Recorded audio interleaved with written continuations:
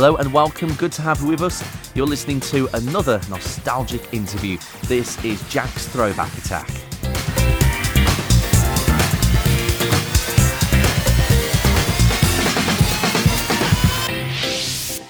Now, way back in 1997, the Teletubbies exploded onto the scene and became one of the most successful children's programmes of all time, not only here in the UK, but also around the world.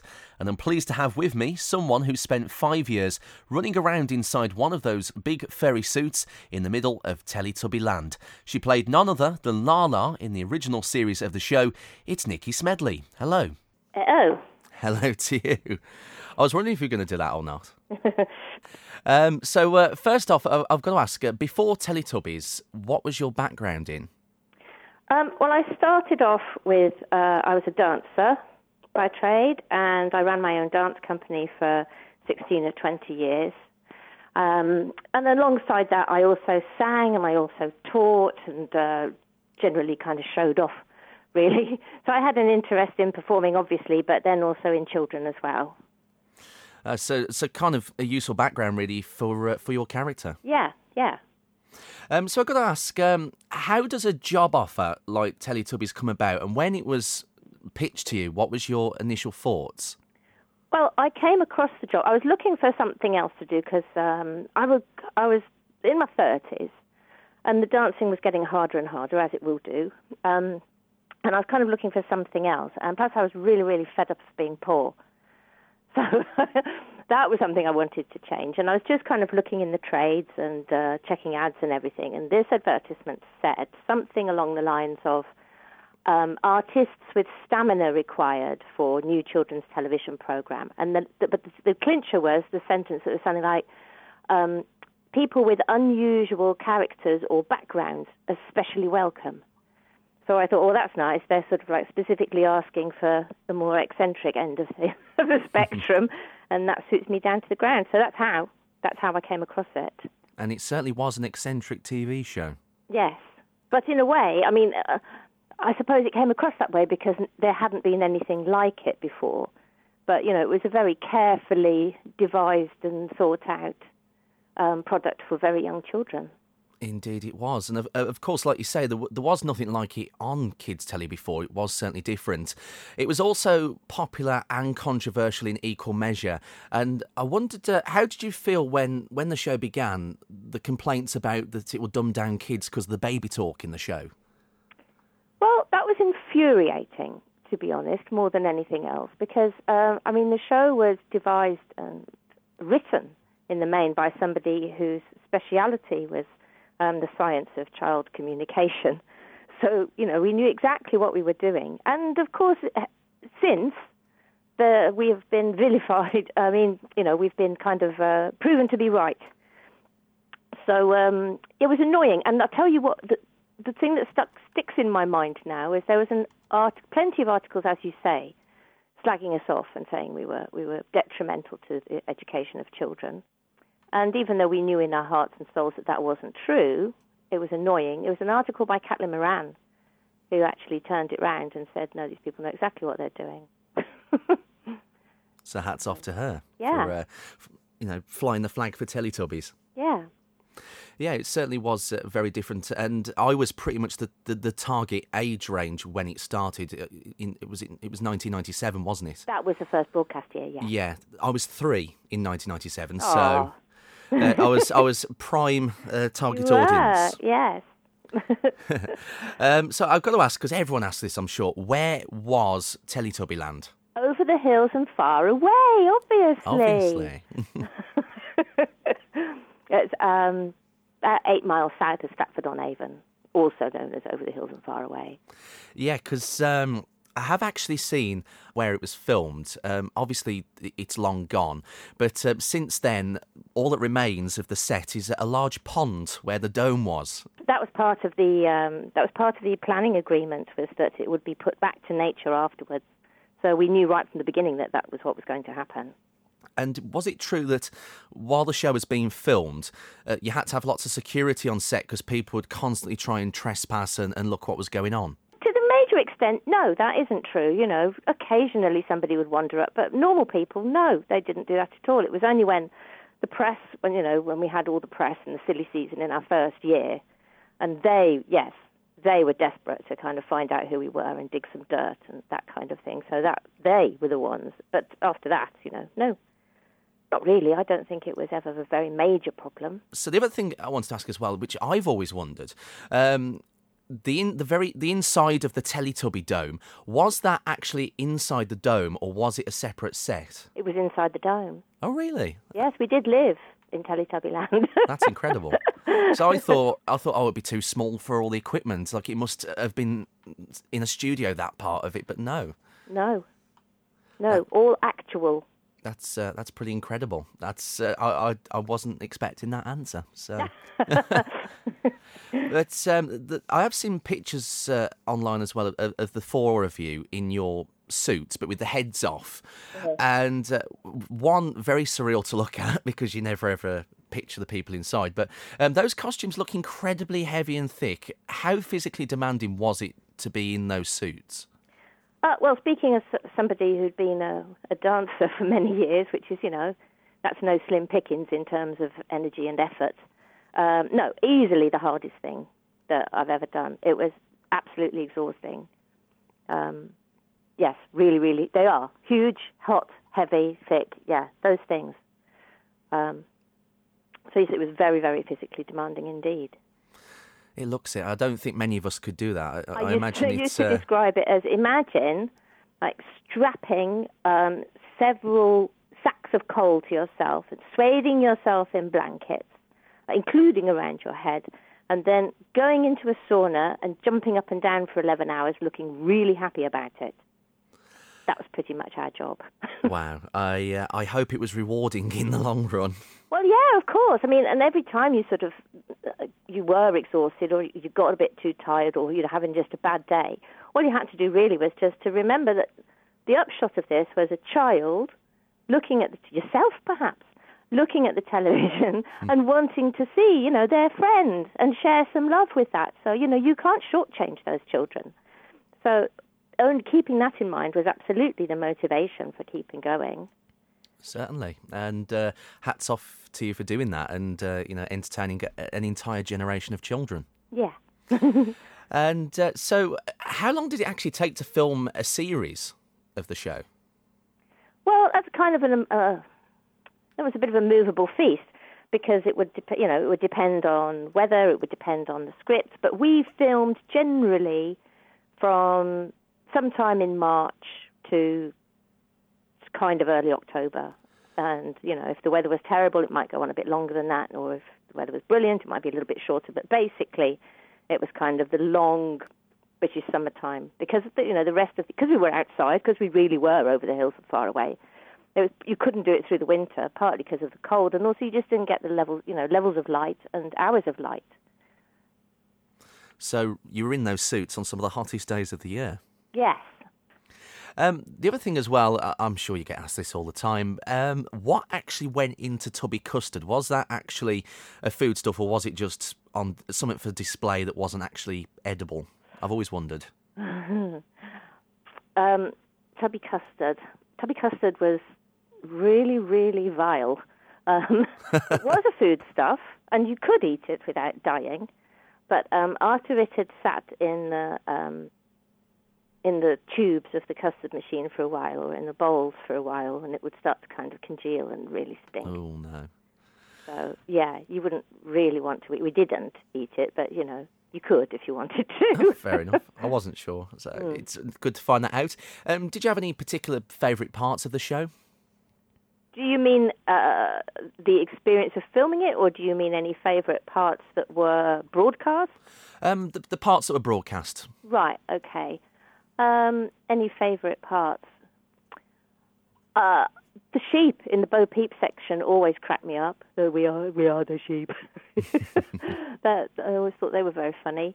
And there were certain sketches that I liked for their incredible simplicity. And other sketches, like, for example, The Wall, where me and Poe just basically kind of try to find each other, but you're always on the other side of the wall. So it's just variations of behind you walking around. So I thought that was very clever. And then some of the things that were just really incredibly out there, like when the cloud gets stuck in the custard machine, and then the dome gets filled with a pink custardy cloud, and Nunu has to come and tidy up, obviously. And then sends it outside into but not effects as well, just like actually loads of stuff. And I like the toast machine breaking. Things breaking I like a lot, yes. Toast machine breaking, where we just had bits of toast thrown at us for days on end. Some good fun. And you were getting paid to do that, so yeah, you just sit there while the entire crew throws toast at you, thinking, this is my job. How did that happen? Amazing stuff. Thank you for that. The thing I always remember is like the magic events that used to happen, like the Lion and the Bear, and yes, well, I'd say the Bo Peep was one of those that I really liked. Yes, there was also wasn't there one with a dancing bear? It was like animated. There was a dancing bear. I wasn't particularly fond of that one. I liked the three ships. I thought that was beautiful when the Tubbyland filled with water and the three ships came in. That was really lovely. In preparation for this interview, I actually did go and watch some of these back on YouTube, and if you ever read the comments, they're all the same. This terrified me, especially the Lion and the Bear. The Lion and Bear terrified? A lot of people. Yeah. I can see why, I suppose. But it didn't bother me. No, and what I was going to say something else. Oh, yeah, and also in those magic events, there was the crazy little Scots guy who lived in the house. Yes. The number 4, because they were all numbers. It's like, one bear and 2, can't remember what 2 was. Oh, the animals in pairs walking through. Yes, there was that one. Three ships sailing by, and then the little Scots guy in the windows for 4. And 5, I think, was birds in a tree. Yeah, I think so. I'm trying to remember myself now. Yeah. Those were definitely interesting. So the show ended in 2001, and when that happened, were you sad or were you happy not to have to put that suit on again? Well, by the time we finished filming, and we'd made 365 episodes of Teletubbies, and I think 52 episodes of Teletubbies everywhere, or I don't know, however many we did of those. And, you sort of think, yes, it was really sad because it was brilliant doing it, but on the other hand, there's only so many times as a grown woman you can get excited about custard. And it kind of was time to go and do something else. So, yeah, it was good. But by then, of course, I'd been completely seduced by the world of making meaningful communication with and for children, which is still my passion and a lot of my work. So I continued working for Ragdoll on other programs afterwards to learn more from the geniuses that made Teletubbies in the first place. I do think actually Ragdoll was one of the best companies that made kids TV, and I think they're a bit underrated, personally. Yes. So do you miss doing Teletubbies, or like you say, you're kind of in a position where, like, I've done that now and, you know... I mean, I think like any person with a really good bit of life in the past, you do forget. I concentrate rather, they were such great days and we had so much fun and it was lovely, and you kind of forget a little bit the sensation of of the pain and the tiredness and constantly being wet in your own sweat. But, I miss it in the same way that you miss anything good of the past, where I don't necessarily want it to come back. Be nice to see everybody, those of us that are still around. And we do kind of threaten to have a little bit of a reunion now and again, but that hasn't come to pass so far. Yeah, like you said, it was a huge shame when the news broke early this year about Simon. Yeah, Simon passing away. So devastating. I still haven't really got my head around that at all. I still can't believe that's actually a true thing. Yeah, I still have dreams where it was just a joke. Massive shame. And he's still there. So that's just such an awful, awful tragedy. Yeah, it definitely was very sad. But moving on, going back to Teletubbies, you went to New York, didn't you, at one point, as the Teletubbies? Given the keys to New York, thank you very much. Oh, wow. On what the Mayor of New York declared as Teletubby Day. Yeah, that was a good trip. That was pretty cool. The other thing as well I recall you doing, a couple of years ago, you went on the Big Fat Quiz with John Simmet. John, yeah. that was fun. That periodically kind of happens, some here or or around Europe. I think the last bit of telly I did was for a German company. And quite often it's a sort of, where are they now, or whatever happened to, or guess who this person was, those kinds of slots, which is kind of always fun to go and do. Yeah, it looked like it was good fun. So you mentioned you carried on working in Ragdoll. I believe you worked on Boo Bar after that? I did. What was your role in that? I was right there in the heart of Boo Bar, producing and directing, choreographing, yeah. I've got to admit, though, by the time Boo Bar started, I was a bit too old for preschool television. Sure. And I'll admit, I'm one of the people who thought, this is surreal, I don't get it. Yeah. Could you explain what it was all about? Because I'd say it was more out there than the Teletubbies, to be fair. Yeah, it's interesting, actually, the countries where that really, really took off. For example, it was massive in India, and it went to China. I think it might have been the first, I might be wrong here, but it might have been the first English TV show to go to China. Basically, it was a physical program, so it was for physical. It was to get kids up off the couch and dancing without having the horrible, patronising, "Come on, children, let's do blah blah blah," adult instruction. So the Boo Bar were like these little fizzing balls of energy that moved all the time, and it worked. Children did. We tested it. It was true all around the world. So it was just that the movement was so infectious, and that was aimed at 4-year-olds. So I did a lot of study about what movements 4-year-olds enjoyed doing and what they found just absolutely so inspiring that they couldn't stop themselves from joining in. And then in the middle there were the story sections, and they were more like puzzles for the child to work out.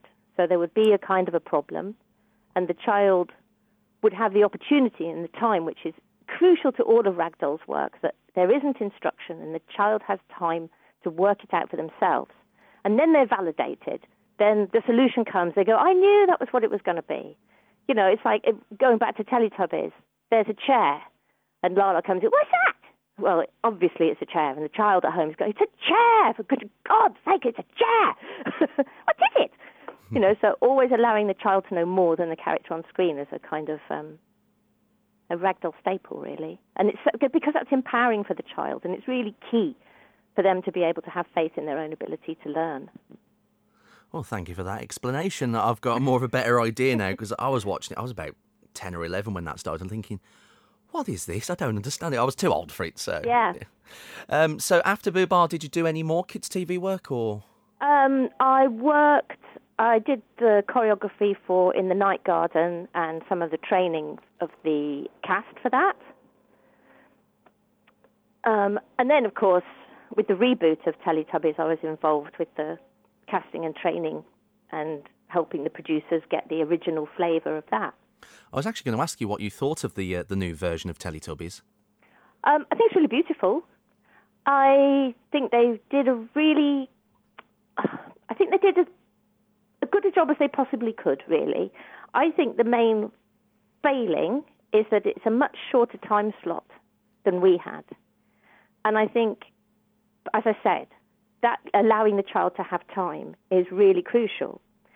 And when you take that away, you lose really a lot. So I find the new version a bit hectic.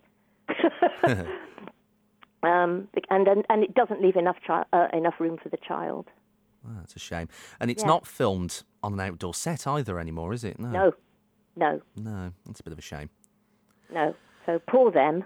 But then again, they don't have to... live over the hills and far away with real rabbits. Well, they had real rabbits for a bit, but no, they're all in the green screen. God bless them. But on the plus side, they've got air conditioning. Yes, that's right. So, in recent years, what have you been up to? What have I been up to? After I left Ragdoll, I was writing stories for children, and I still work as a children's storyteller, performing my own material. I made a theatre show for kids, and I went into education as well, not as a full-time teacher, but as a kind of creative consultant in education. So I still do that, and I still write. I just had a book come out last month, in fact, called Create, Perform, Teach, which is a guide to using creative and performance techniques in an early years setting. So that's kind of what I'm up to. Oh, good I'm stuff. going to Estonia next month to do some teacher training. So that'll be nice. Keep him busy then. Yeah. So if anyone wants to find out more about what you're up to, what you're doing, do you have a website and social media people can follow? Yes, I do. My storytelling is at thestoryteller.me.uk. And most of my other stuff is under How to Speak Child, and that's howtospeakchild.com. I put out a new blog every Saturday, and there's also a Facebook page for anybody who is interested in communication with, for, and by children and young people, not necessarily just early years, but the whole range. Then yes, I would ask them to please join our Facebook page, and also we're on Twitter as at How to Speak Child. Fantastic stuff. Well, one thing I've got to ask before I go, can you still do Lala's voice? Of course I need to do Lala's voice. It's silly interview man. Oh, fantastic. Nikki, it's been a joy to speak with you, and thank you very much for taking the time out of your day to have a chat with me. That's okay. You're very welcome. Thank you very much. See you soon. Cheers. Bye. Bye.